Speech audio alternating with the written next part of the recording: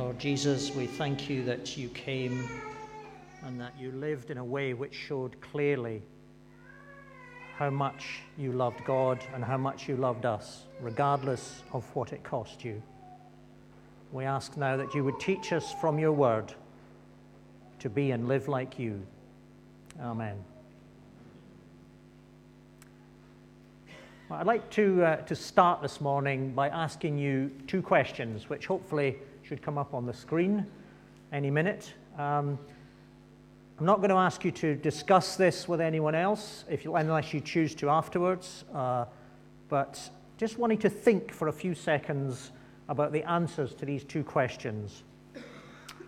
What makes you proud of yourself? What makes you feel good about yourself, if anything? What is it that you do or are which makes you think, yep, I'm an okay sort of person? And the second question is, what do other people think is good about you?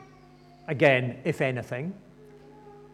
What do other people say about you that's good?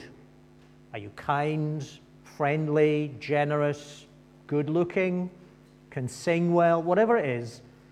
What are the things that other people say is good about you? So just think about that for a few moments. And it might be useful just to remember those, both during the rest of the service and also later on.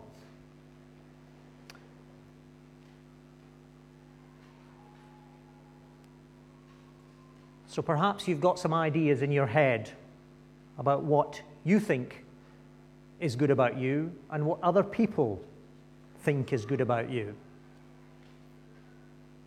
Now, what I'd like you to do is reverse that.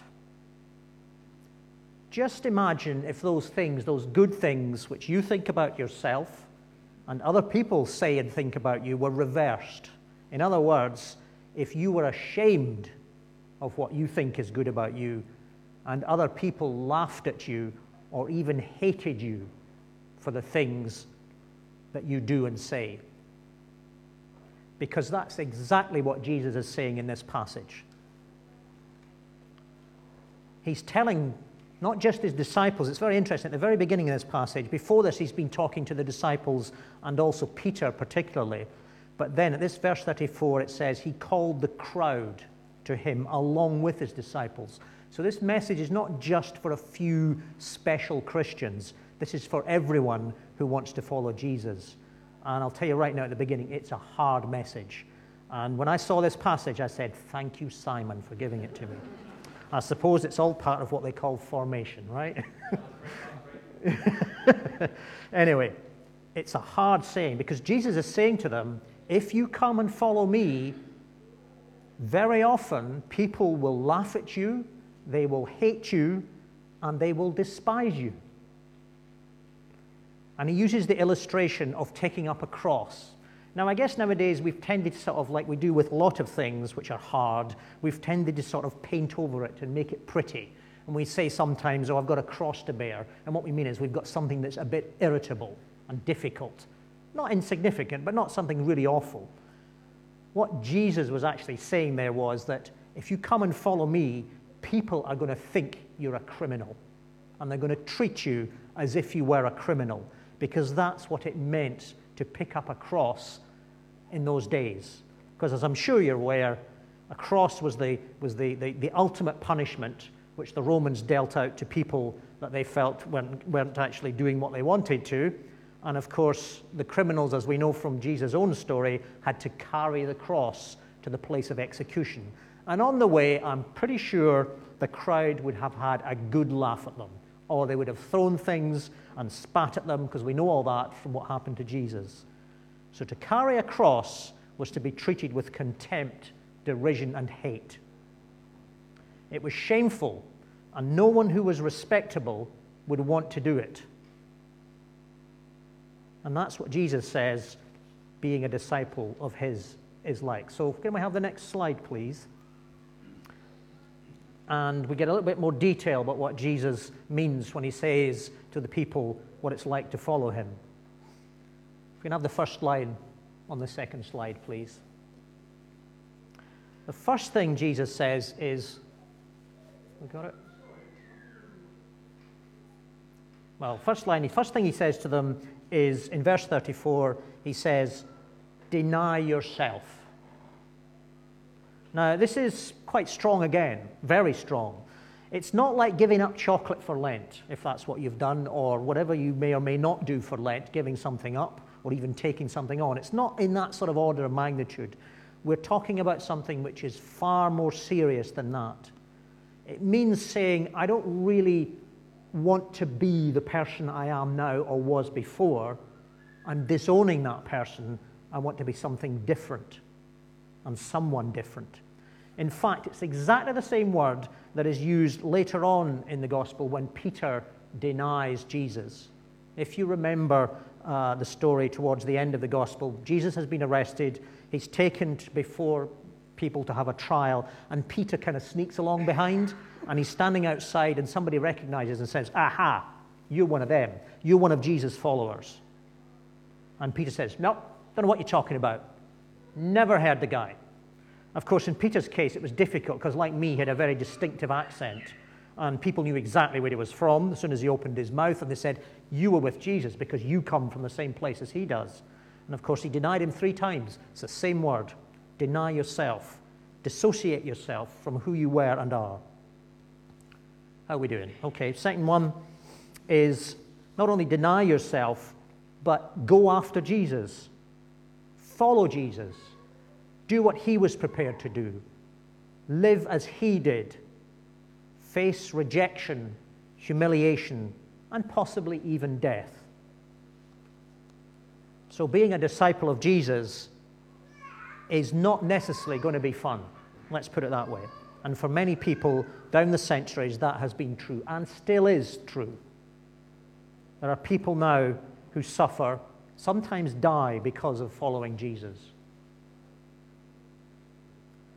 So you might think, well, that is really tough. And you're right, it is tough. Why would I want to do that? Why would I want to bother following someone like Jesus if he's asking me to give up so much? Why on earth should I bother with a person like him? But the point is in those 2 words, on earth. Because the life we have here in this present world cannot last.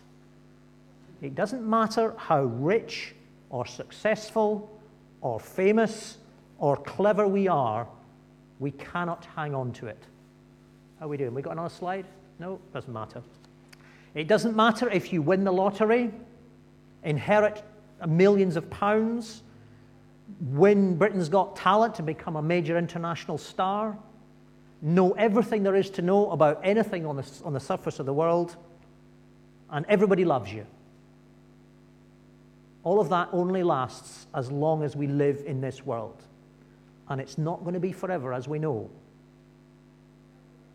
And not only that, all these things and fame and approval that we can accumulate will not help us to buy eternal life. You see, God doesn't do deals. There's no extra life for good behavior. There's no buy one, get one free with God. And there's certainly no double nectar points. It's pretty sad, isn't it? If we can't hang on to our life now, is that enough to make us want to follow Jesus? Is that it? If we just say, well, we've got to give all that up and then go after this guy, what's the point? And many people would say, there isn't a point. Many people would say, why would you want to do that? Have as much fun as you can, because this life is all there is. Get as much as you can. Be as popular as you can. And that's the best you can hope for. But Jesus says something else. He says, yes, it's going to be tough, very tough for some of you following me. But there's more to look forward than just that. Because Jesus goes on to say, towards the end of that passage, in verse 38, he says, if anyone is ashamed of me and my words in this adulterous and sinful generation, the Son of Man will be ashamed of him when he comes in his Father's glory with the holy angels. Now that's the kind of negative side. If you think about the other side of that, When Jesus comes in power and everyone has to recognize that he is indeed the ruler and the king, then those who have served him, who have suffered abuse, derision, and perhaps even death for being his followers, will actually receive his approval. And he will stand in front of God his Father and say, these people are mine. I love them. They have followed me. They have served me. I want them to be with me forever. And in fact, in another part of a different gospel, in Matthew's gospel, chapter 25 and verse 34, Jesus says, and he's talking about that day when he comes in power, he says, then the king, that's Jesus, will say to those on his right, that's the people who have followed him, come, you who are blessed by my Father, take your inheritance, the kingdom prepared for you since the creation of the world. One day, Jesus will stand before God and say, these people are mine. So what I'm saying is that it is worth being a follower of Jesus, a disciple of Jesus, because of what we will enjoy.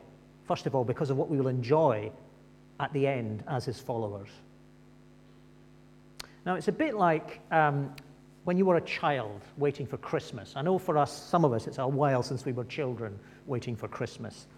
It's really got to be, you've got to be past the age when you believed in Father Christmas, if you believed in Father Christmas.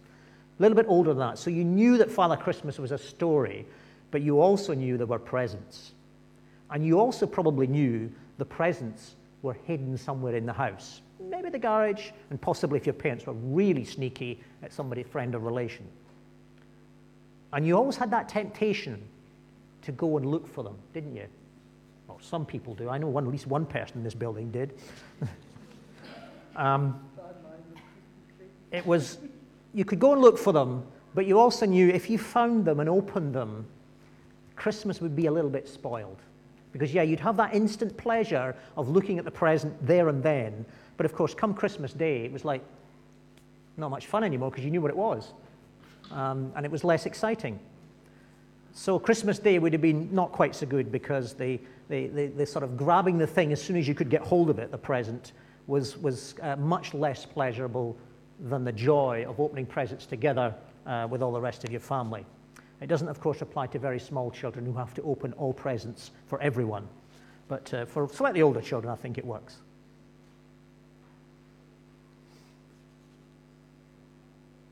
But of course, it's not just in this life, beyond this life, that we will receive the blessing that comes from being a follower of Christ, because that could be very tough, and saying, I've just got to put up with everything till then. Jesus also says, for some of you, you're going to see things happen now in this life.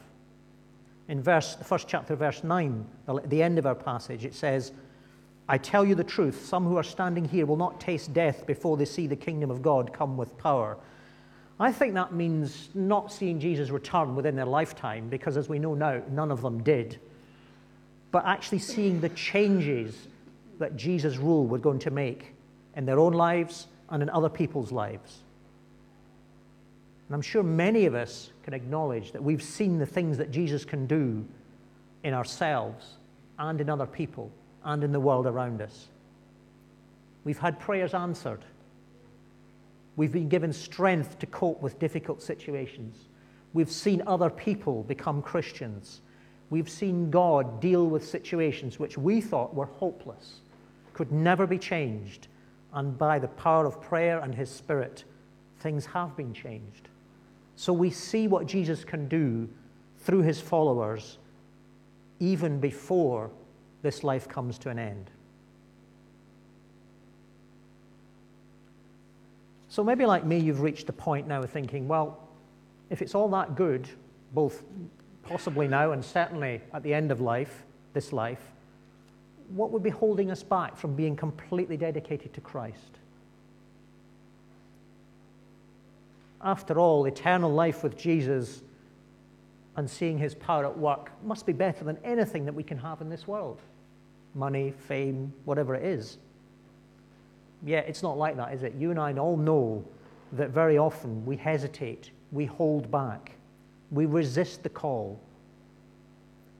And of course, the reason for that is that we're afraid to let go of what it is we have. It's very difficult to give up whatever it is makes us feel good about ourselves. Remember the things I asked you to remember at the beginning? What makes us feel good about ourselves and what makes other people say and think good things about us? It's very hard to give that up, especially for many of us, because, yeah, we kind of like being like that. It's pretty good. You know, having a good reputation and whatever it is we think about ourselves and others say about us. That's good. It's hard to give that up. If we're really honest, we know we're afraid also of being laughed at or worse.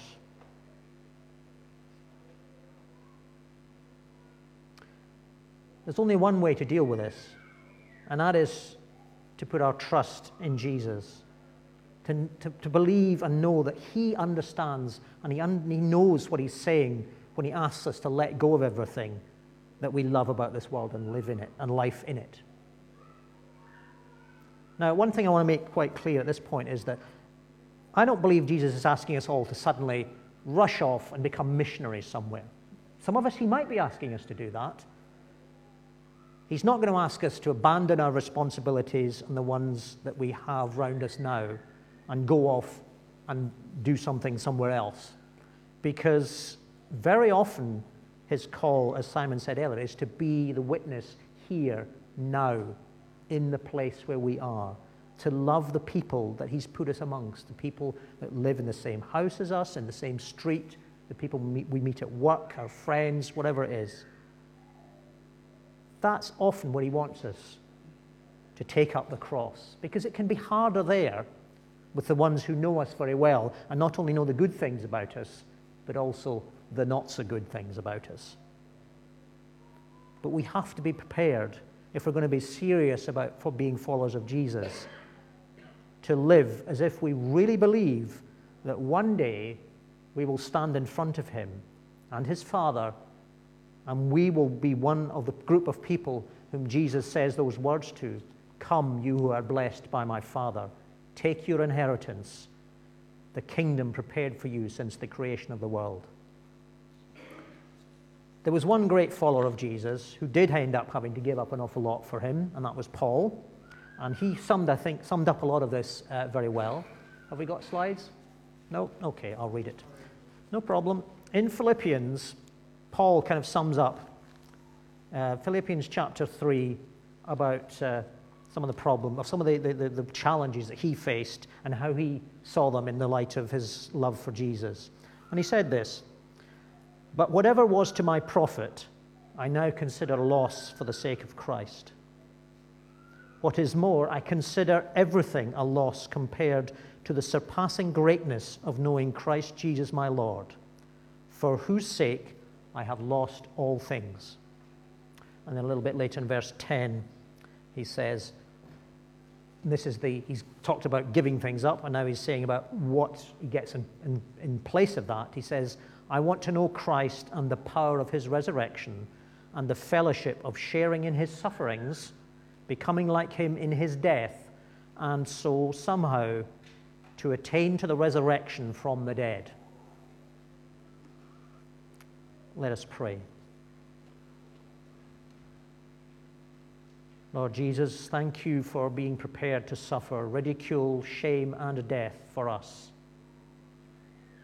Help us to serve you in the knowledge that you love us and that one day we will be with you forever. Amen.